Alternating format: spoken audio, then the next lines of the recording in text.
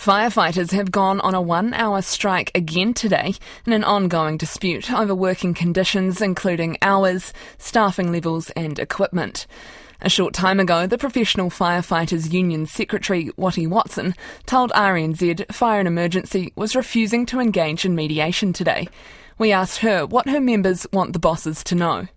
Start listening to the membership, stop the games, stop saying that it's the union ordering their members out. They know legally we couldn't do that anyway. This is the ground floor up, telling things very clearly.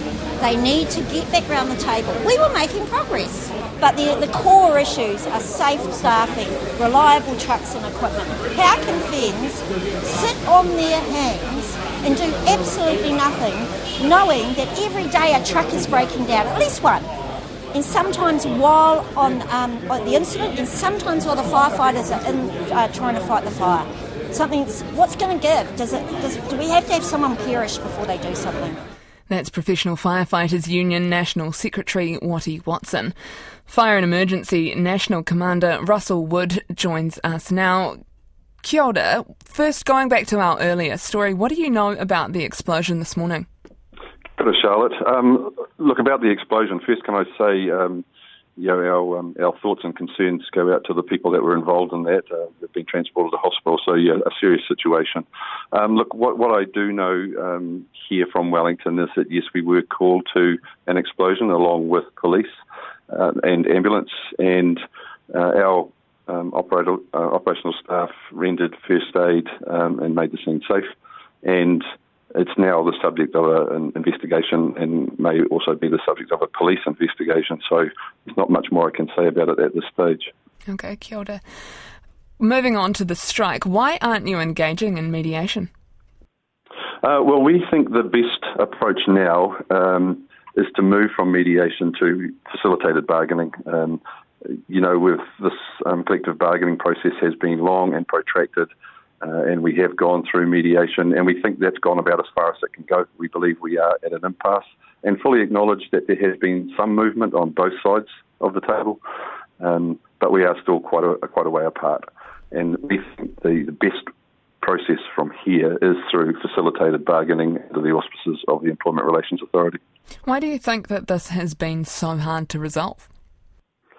Well, there's quite a long list of demands from the union, and they are quite complex and complicated, and they will also result in a significant cost to the organisation. So, that's one of the challenges, but I can assure firefighters and the union that we have heard their demands. We understand that they are feeling very passionate about this. But the way to resolve it, in our view, is to get into that facilitated bargaining as soon as possible. Let's go through those demands. So one of the key issues is about poor equipment, like trucks breaking down. Why is that still happening? Look, we run a large and complex fleet, over 1,200 fire appliances, and from time to time they will have issues. We have very proactive and comprehensive servicing and maintenance regimes, but we acknowledge from time to time they will experience problems, and we are very responsive in terms of getting repairs done and getting the problems fixed. The other thing I would say is that operational firefighters and union representatives have been engaged for some time now at a comprehensive project that will look to modernise our fleet, particularly the trucks that career staff are using. That project's well underway, and 4 trial trucks will be arriving just after Christmas. So we look forward to continuing that work with firefighters. Are any of the main centres across New Zealand still without a functioning ladder or aerial appliance? That seems quite crucial. Well, we have 7 large aerial appliances dotted around the country. I think there's one being soon to be put back into service in Wellington. The other point to note is we also have a project going on at the moment to procure 4 new aerial. So there's not one in Wellington at the moment? Wellington has 2, so I understand it has 1 operating at the moment, and then it will have another medium-height aerial appliance as well. Looking at the overtime that they say that they're doing to just fill the roster, how short of staff are you? Well, there's about 1,800 career firefighters in establishment thereof. At any one time, around 450 are on duty across the country.